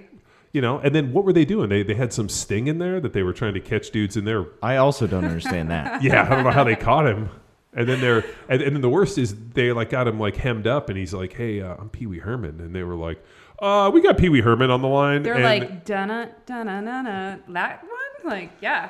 "Oh God, I say we let him go." Oh man, that movie though was partly creepy. Dude. We saw that movie in the movie theaters when I was a kid, and I remember we like rode our bikes to the movie and we watched it. Oh, creepy! And like the whole time when he like wraps the bike up and like puts the chain on it, we're like, "Is our fucking bike gonna get stolen?" Yeah. And like, thank God we went out and our bikes weren't stolen. Yeah. But I remember watching it and like thinking it was hilarious. Now I watched it with the kids over quarantine. And they were like, "This is the dumbest shit we've ever seen." I'm Yeah, like, "This I was could see- hilarious when I was your I age." could see that. It's probably just so like They're like, "Why is he talking like that? Why is he wearing makeup? And what's up with that suit?" they're And so what- yeah. mature now. Like, Yeah. Imagine the shows they've consumed versus what you had the opportunity to do. yeah, you have them on like documentaries now. They're not interested in like that lowbrow No, nonsense. they Slapdick humor. They're like, let's Slap- I watch, that think a it's called, language? it's called slapstick. Oh, let's watch My Octopus Teacher. You realize that's a genre of comedy. There was a whole yeah, thing. that's a language. Slapstick. No, I actually took a Physical class in comedy. college called Rhetoric of Slapstick Comedy, and we watched all the original slapstick comedies. Is that like Three Stooges? No, it started with like Some Like 'Em Hot was in there, and like a bunch of those movies like Marilyn Monroe, which were kind of funny movies. But there was a whole genre of slapstick I was comedies. going to burn myself. I played college lacrosse. Slapdick humor. Ball tapping's my game. Yeah, you really Oh, were I fighting for that one. Why I do know. guys do that? Ball tap? Yeah. It's funny. But they're always like they can't function for a good 5 minutes after that. Well, it just depends on how good they get If it. you got hit. Yeah, there's a lot of thigh shots in Can't there. hurt that bad. Come on, you guys. We're Taser. quiet on this Taser. side of the table. Taser. Yeah. Taser. Just met her, to use Luke Summers humor. Oh my god. My nickname. We watched that video last night. That was the taser traumatizing. What, have you getting taste? PTSD. Yeah. Yeah. It sure. I'll take that. I'll take 10 tases over another wax. Oh really? Yes. All right. Well, let's go. Let's do it. 3, 2, 1, go. All right. Wade's And then the Army. worst is Tex takes it, right, goes down, and then of course Luke has to jump in there to one up him. So And then the dude misses and doesn't get Yeah. it in. Like it goes into his belt, and Luke's like, "I don't know what happened. It felt fine. I don't know why." Yeah, he did not have It's not NMI, his which fault. is like the neuromuscular No, lockup. like it hit his fucking belt, You his have to leather have- belt. You Like have there to was have 2 points of yeah. contact. Yeah, there has to be a positive and a negative. And he looked like such a badass, but I guarantee you it was not the No. same experience. So I'm like, just the guy gets it right. It was Tyson gets it right in Texas back. And I want Yeah. to say he got it in butt your cheek. That's butt 'cause you're- cheek. And, yeah. your posterior chain, to be fair, is much I got a stronger lot. and bigger than Well, Luke Summers. it's- I got a bigger Well- target. Well, he's like a CrossFit girl. All quads and all butt, no hamstrings. Dude, Luke, Pro. No, Mr. CrossFit girl butt over here. not quads. Don't. You're a butt hammy guy, aren't you? Oh yeah, I'm Yeah. very. He's got no hamstrings. does I've never Dude. seen a separation. How I do in you will those have- get up on this. This is why we got I the will YouTube. take my pants off, so help me God. Well, you can't see it through all the hair. How can you have a butt and no hamstrings? How can you isolate? That was true within all the CrossFit girls that we'd run into. I don't believe that. They only had they faked it. They would stick their butt out. Yeah, you've got a hamstring. No, Yeah, I'm you not did. really seeing. Oh God. Well, you're. Flex. Flex. I see no hamstring. Oh, There it is. Maybe a little bit. Maybe a baby hamster. There's no separation in those suckers. All right. That's your honey baked right there. Good for you. Tune into YouTube for that one, listeners. That's a Teen. weird one. Yeah, Tex just stood up on the table and. It wouldn't be the first time on Power Athlete Radio. Promo image. Texas hamstring. Coach Mike, Me like this. Mike Ugh. Martino put us through a foot assessment on. Oh, That was a good one. That's on the YouTube as well. I need to do On more the of that. YouTube. I need to do some foot stuff, active foot stuff. Take the the shoes and whatnot. What kind of boots do you wear? I wear, so they have an Under Armour brand that's more of like a super light. The only problem is typically Under Armour, they use like kind of a sneaker but high boot design. So all of the material is permeable. So if someone vomits on you or you're in like a puddle or something, it's water resistant, but not waterproof. Like regular leather boots. You got to like spray those suckers with like Scotch Brite or something. I mean, or just throw them away. If you go to like a DOA where somebody has just been like everything's kind of sloughing out and stuff, those are not boots that you want to wear again because it's like it's permeable, you know. So anyway, I will most likely make a transition out of those boots. They're just super light. Like if you get the leather ones, you're like, oh my god, these are until just they old break school Bates or whatever, like, or like even like Danners or some of those, yeah.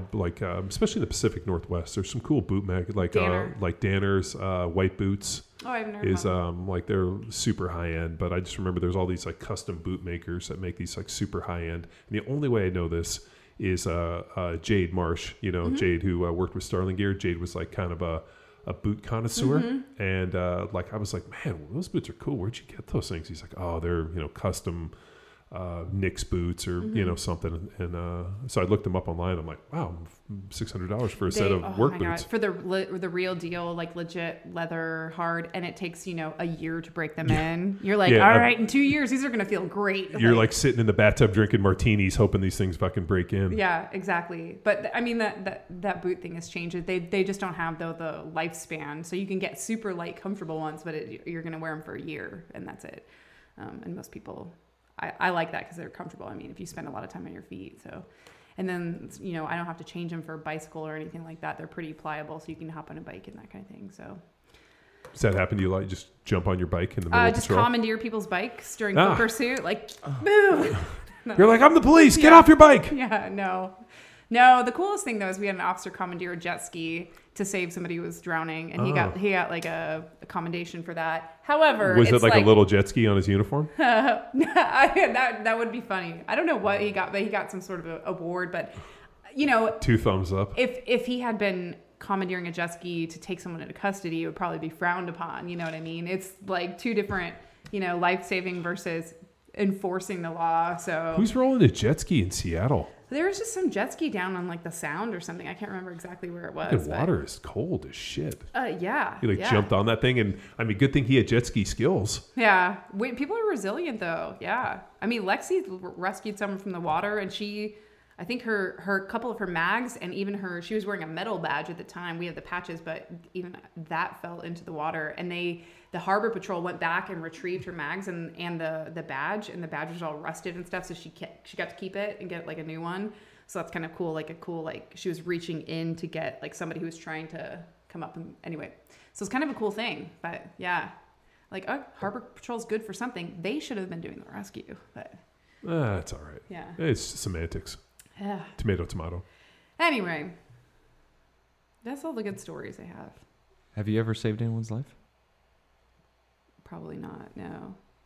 Well, no, not that you know of. I mean... Not the one-to-one. Maybe some impact. I've applied like a lot of tourniquets and things a lot. I say maybe like 4 or 5 in my career applied tourniquets. It's more than us. But I don't know if those injuries necessarily, like, they would have caused them to bleed out. It's just, for me, if you're shot in a place that I can use a tourniquet, I'm going to. Like, if you're shot in the leg or near the hip or something like that, then absolutely I'm going to. And so I've done a lot of tourniquets. I just don't know... I mean, I've also applied tourniquets to people who've died, and so, I don't know. I mean, it's hard to say if I've saved. I don't think so. Do you think, like maybe, and I've always felt that like the reason that maybe some of these situations happen is that one, cops maybe aren't trained enough to like realize escalation of force as quickly as they need to, and they don't have the skills. So I think for a lot of this stuff, like, if you're fairly decent with your hands and like maybe a jiu-jitsu practitioner or understand leverage or whatnot, all of a sudden you're in a situation where like, like let's say that kid who goes to get back in the car and she, thinks she has a taser and, hits him with, obviously a gun in terms of a contact. It was like she was trying to like... Drive stun. Yeah, drive stun him and pulled the gun and did a contact shot. I mean, if she was probably a little bit more trained and understand how to subdue somebody as he goes back to get into the car. All of a sudden she keeps the door open and all of a sudden gets him into some form of situation, some altercation, some hold or something that allows other officers. Hands-on. And it's the tricky thing is because you weren't there, you can't put yourself in that position, but you can. I think there is value to, I don't want to say Monday morning quarterback, but you can always learn from other people's experience. And so, we debrief a lot of stuff like that. I'm talking about like Lexi and I, because we constantly want to be thinking about what we would do in that situation. And one of the, we debated because one of the tactics we learn is to push someone into that corner where the door's open, push them and face them in that direction, and then use the door to leverage them. Yeah. And she said that there is an opportunity for them to shut the door, and she would have pulled him away from the car because she's picking up on body language that says he's trying to drive the car away, that kind of thing. And so she, we talked about it. And so, there's no one way, but I think the best thing to do is if there is not a weapon being introduced or you're not being overwhelmed by someone, always stay hands-on, wrap them up. You don't even have to use strikes or anything. You can just wrap the person up and control their movements like that. So again, I don't want to put myself in someone else's shoes in that scenario. Maybe she saw something that we didn't, or that, she felt she was, that when she had been trained, a taser was a very appropriate use, in which it may very well have been. But for us, we try to stay hands-on for as long as possible. It's just, well, the other one too is, you're not allowed to carry your taser on the same side as your gun. Yeah. So like most times when you see police officers, like if they're right-handed and the gun's on their right side, the taser is usually on the left side. And even for me, or even on a drop. Yeah. Even for me, I change. Not only the opposite side, but I changed the level. It's a drop holster, so there's no question I'm doing a completely different movement pattern to retrieve it. Some people also put it like facing the other way, so you have to. The whole idea with a taser too is that you have time, distance to make that decision. And so if you put it in the opposite direction, even if you have to kind of finagle it into the right position, it's a clear distinction that it's a completely different tool. Were there tasers, contact tasers, but they also shoot barbs. So that every taser is you can use a drive stun, or you can use the barbs, contact, or you use the barbs for distance. Yeah, but if you're in a situation, I could see the guy was trying to get back in the car, so it wasn't like the distance was there to be able to. Yeah, you probably wouldn't want to do that. Yeah. That's why you want to close that gap, close the distance. But they probably could have just done that by wrapping him up. But buying some time. Wasn't there also and I hate Monday morning quarterbacking this stuff, but that's what we're doing. But think about too. The other one is on the stop. I've had numerous times where the officer asks, "Can you turn off the car, please? Can I see the keys on the dash?" And that's something I always do. I always turn the car off and put the keys on the dash. Well, roll the windows down. That sounds like that's a very California thing too. Oh, is it? Yeah, that's not something we typically do unless I run a plate and I know that the driver. I know that the registered owner, because you could have a different driver than the registered owner. But if I run the plate and then I run whoever's attributed as a registered owner, they have a warrant, then that might be a situation where I know I'm going to make an arrest, right? If they match the description, I can kind of see, then I'm already going to put myself, get the keys out of the way, whatever. And they might say, "Am I being detained?" I might say, like, "Am I being detained?" And you're like, "Yeah, you absolutely are." Well, I always figured just turning the car off. Here are the keys. Turning the car off. That to me is just a good move. I'm always amazed when people leave the car running, and I'm like, man, I always turn the car off. Roll the windows down, when the cop comes up, he sees it. Who's in the car. Don't make any sudden movements. You can absolutely just ask someone to do that, and it's a great feeler outer for what the person. Hey, can you just turn the car off for me? Yeah. Hey, do you mind turning the car off? It's a little hard for me to hear you right now. Yeah. And that's it. Even if you just want to turn it off, if you tell them to put the keys away, that now you're kind of mapping out the tone of the conversation. But yeah, it's a great way to just kind of, hey, I can't hear you over the engine, or can you turn your radio down? Okay, now can you turn your car off? Because now I can hear you a little bit better. And I've got a camera, so I want to make sure we can get this on video or whatever. Yeah, and then all of a sudden now he goes back and gets in the car. He's going to have to not only search for the keys, put them in the ignition, turn, which is going to give you a good opportunity for a lot of different things. Yeah, it buys you a little time. And those little questions, they're not you're not legally obligated to turn your vehicle off, during a traditional traffic stop or anything. But it's a great feeler for just what's our interaction going to be like, if a person refuses to turn on their radio or something, and you're just like, all right, now I know where kind of like this person's mindset is in terms of like our interaction there. We're not starting from a mutual respect type thing. And so, yeah, it's like any other human interaction. Man, last time I got pulled over was for not having any front license plate. Mm-hmm. And obviously that bracket fell off like 10 years ago. Mm-hmm. And a cop pulled me over, and it was funny because he was driving the other way, made a U-turn, and then pulled me over. And when I asked him why he pulled me, and I first question I asked, like, hey, how can I help, officer? You know why I pulled you over? And I'm like, no, I wasn't speeding, which is usually I am speeding. And he's like, you have no front license plate. And I was like, oh, okay. So, like at that point, it's a fix-it ticket. Yeah. And the guy proceeds, do you have a gun in the car? Yeah. Well, here's my, concealed carry permit. And we go through this whole thing. And like, it was he asked you? Well, in Texas, when you handle your license, I always just tell someone if I have been pulled over, and I just say, hey, just so you know, I have a firearm. It's located here, and I have a whatever sworn. Yeah, I've been pulled over a couple times in the Austin area and been asked that twice, mm-hmm. and just oh, that's fine. Yeah, I mean, so it's probably more commonplace here. So that I just assume everybody in Texas has a gun. Yeah. But yeah, that was one of the questions, and ended up writing me a fix-it ticket, which I thought was like, wow, you must be really bored today. Maybe so. Well, yeah. Just an easy win.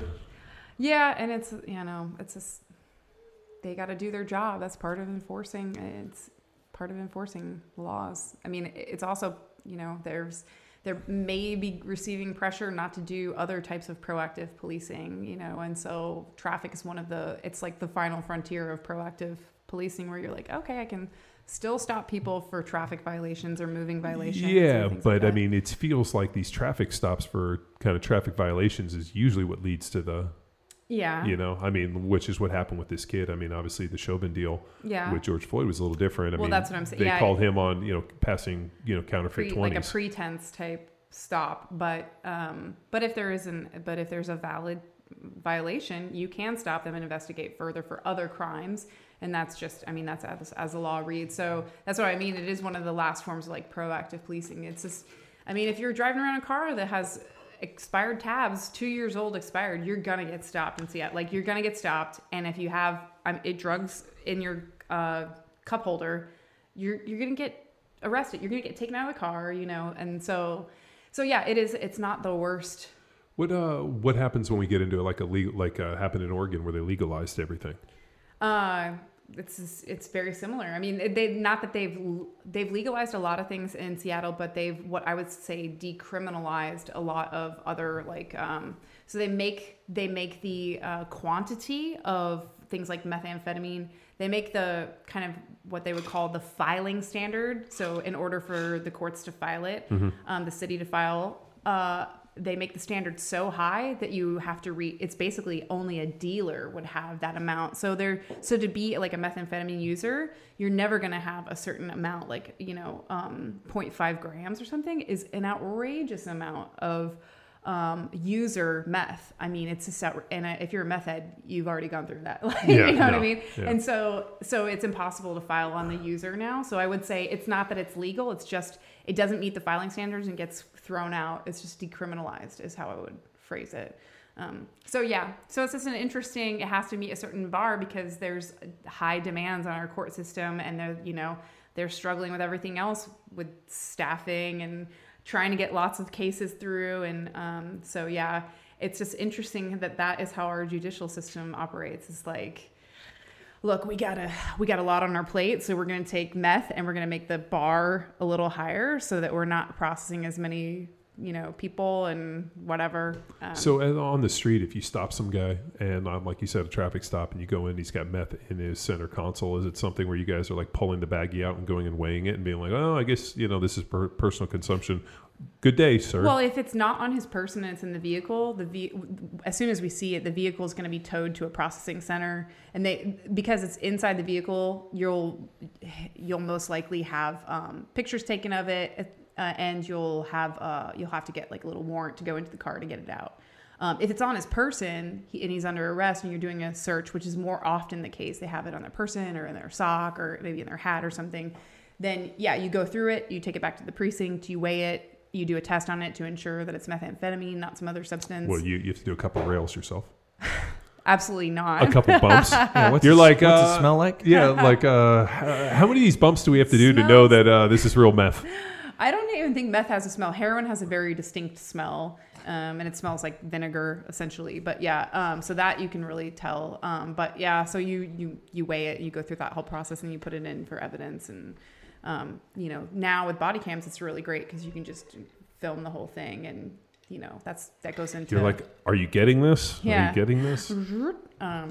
So yeah, that's kind of just the process. And you know, a lot of times, even if it's a small amount, you still, because it's still a crime to be in possession, you know, usually, especially if you're arresting the person for another crime as well, it just helps. It helps kind of show, like, you know, the criminal intention of the person. Like if they've assaulted someone and they're under arrest for an assault, and then you find meth on them, you're like, okay, well, they're, you know, now we can add that charge as part of the greater crime, which was the assault. If it was just the meth in and of itself, it would most likely get kicked out. So, so it just kind of it contributes to the case. So, anyway, I can hear Josie screaming over there. So Oh yeah, we should probably. Actually, probably you guys can. No, I'll probably wrap it up. Yeah, sorry that we talked so much about. No, but it's an interesting. But believe me, I find law enforcement so interesting, especially you know, in today's environment with you know, not only lockdowns, and I think I said this during the lockdowns, which is I think is coming to fruition, which I was totally afraid of, which was when the lockdowns happened, and you know, our elected officials were using law enforcement as their agents to go you know, enforce something that like you legally can't do in this country. We're, you know, guaranteed the right to life, liberty, and the pursuit of happiness, and we were putting a lockdown in place that was one that was forcing people into this essential, non-essential business, forcing people to stay in your homes. And I could no longer, you know, basically denying me what it is to be an American, which is the, you know, life, liberty, and the pursuit of happiness. You're denying me these things. And they're using the agents of the government, which is a shitty position, because law enforcement, you know, that's the arm they were using to like send people out and enforce this shit. Yeah. And luckily, I have to say, I've never heard of anyone being locked up for COVID stuff. I've heard of the businesses and issues like that. But there were businesses. But I like there was a scene where, and I think, I don't know if it was in Minnesota where it was, but a lady was outside playing with her kids, and the law enforcement came over and, you know, basically told her she had to go back inside, and they were out there, you know, trying to enforce these draconian laws. And what I said way back when was, if this happens, you're going to have now like a breaking of this social contract where now you're, you know, being agents of oppression in such a way that's denying me my life, liberty, and the pursuit of happiness. And when this all of a sudden goes away, all of a sudden there's going to be a greater distrust of law enforcement. And, you know, I've always said, like, this is what's happening, is the reason law enforcement works is because of the social contract. Like, I'm giving you the right to go through this process that I've agreed to basically govern and to implement laws and to invest and do this, and this is your position. I'm giving you the ability to temporarily take away my rights to investigate a crime, that kind of thing. And what happens when people are like, I no longer grant you this authority. Right. And now this just looks like somebody coming at me in a uniform with a gun who's, you know, basically trying to take away my life, liberty, and the pursuit of happiness. Well, luckily they had some police chiefs, particularly one in California, who spoke out very openly about, you know, I think the governor wanted the police in California to really start to crack down on that. And there was a chief that was very outspoken against it. Yeah, the guy in San Diego. Yeah, set the tone pretty well. I hats off to him. Well, it's just, you know, the problem is God, what's the name of the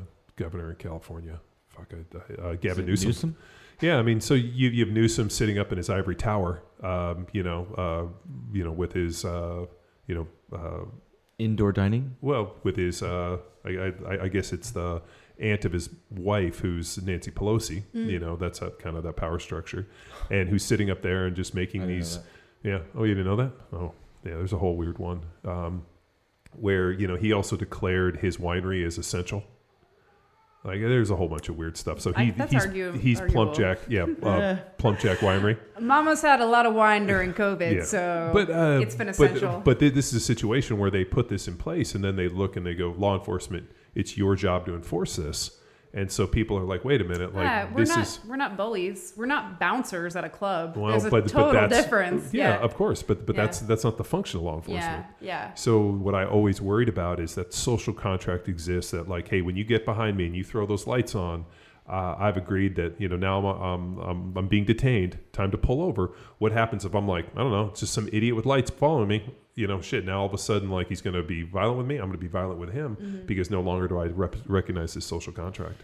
Yeah, well, I mean, I think that's just it, is the contract is up for review right now. And that's what people are, they're like, no, we're not. That's the scary thing is the police are like, no, that contract's still good. And everyone else is like, no, it's not. And so we got to find out how we can negotiate back to a point where you're right. People will sacrifice their civil liberties temporarily for us to keep them safe and prevent criminal activity, to hold people accountable for their actions. And so we got to get back to a point where that contract is honored by both ends of the spectrum. Well, I mean, look, this kid obviously trying to get back in the car, and like I was listening to his mom being like, he's scared of the police. And it's like, okay, so he's now looking at it like, hey, to save my life, I have to get back in this car.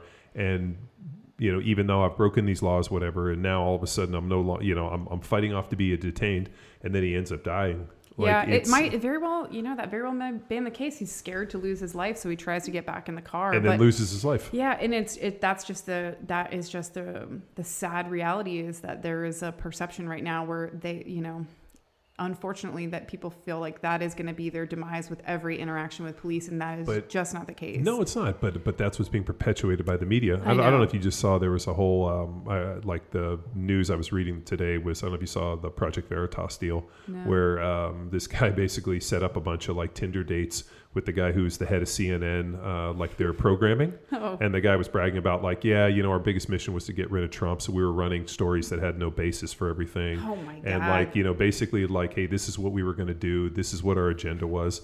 And like this dude's like, I watched this guy just being like, yeah, we didn't want Trump. So we ran stories that were talking about him being mentally this and this. And then we ran these stories completely is anyone fabricated. Surprised? No, but it's, and then the interesting thing is like, as people are hearing it, everybody's like, oh yeah, no, we already knew this. And then the other people were like, well, yeah, we thought he was an asshole anyway, so we were totally okay with it. You're the media. My God, take some ownership and responsibility. Well, they are. What they're doing is that we're little children, so that we have to be governed in such a way. But the problem is that the narrative, and they even talked about the whole deal you've seen with like Asian American violence happening. It's being perpetuated by, you know, black people towards them, and they're like, we won't run a single story about it. And so I'm watching this like 5 different like dates that this guy's on, just completely like brain dumping all this information. Love it. He's volunteering this information on Tinder dates, and then on a Tinder date. That date is recording it Inside for info. something called Project Veritas, where they go out and they basically, and then the guy put it out, and then of course Twitter banned him. Makes me think about some of my Tinder dates and things that I've but it's amazing, like the brashness that, like, you know, here's somebody basically opening, you know, agreeing that a major network is running false stories to manipulate the perception of the American reservation people. And whatsoever, just and totally brass and bold and bragging about it to try to get laid. Yeah. And I'm sitting there watching this, and I'm like, shit. Did it work? Yeah, exactly. And them running stories about like the police and this and like how they're doing it. You got Don Lemon up there, who is good. I'm glad this was a story. Good on the date for doing that. Yeah, I mean, but you know, and Chris Como and Don Lemon, like, I think are by far to be blamed for most of this stuff by perpetuating it. And it's an awful thing, because the problem is that their agenda, which is trickling down in terms of like law enforcement, it's like, hey, we're just trying to do our jobs, and now all of a sudden people think we're like, you know, jackboot thugs that are showing up at the night to steal people in black bags. This is not what I signed up for. Yeah. Serve and protect. That's what we signed up for. Anyway, Well, thanks for coming on and discussing this stuff. And I really appreciate you guys giving me the platform, because we don't have a lot of platforms, even, you know, to talk about like what we do and what we're, you know. I've always felt law enforcement is by far one of the most difficult jobs, and you know, the reason that, like, you know, when so many cops that you run into that get kind of so jaded and just so salty in terms of dealing with this stuff. it's because the interactions every day. It's like we had who was the podcast we did with the gal from who was the fireman who was talking about Annette Zapp. Annette Zapp, AZ. what was like the mental health, and she's like, Fire after rescue. you go on like 7 calls where you've seen children dead, all of a sudden what they do is they come home and they start drinking, and now all of a sudden alcoholism, suicide, like all this stuff, like you can only see so much ugliness, where all of a sudden you start like that just seeps in on you. Yeah, and I am on a break from the street right now, but for anybody who's watching, if you have an interaction with a police officer, you see one hanging out or whatever, thank them or tell them you don't hate them, or, you don't have to buy them a coffee. I know that's kind of antiquated, but, you got to buy them a donut. Maybe just say hello, or, hey, I appreciate you being here or something, because it's just not, at least where we live, it's not commonplace, and it's the job is difficult right now. So I have a lot of respect for people that are still doing it and on the street. So I remember DJ and I were working on a truck, and I jumped in it, and DJ was with me, and we drove down to put diesel in it, and we basically ran out of diesel, like pulling in, and it was right over here on like Bee Cave and 71.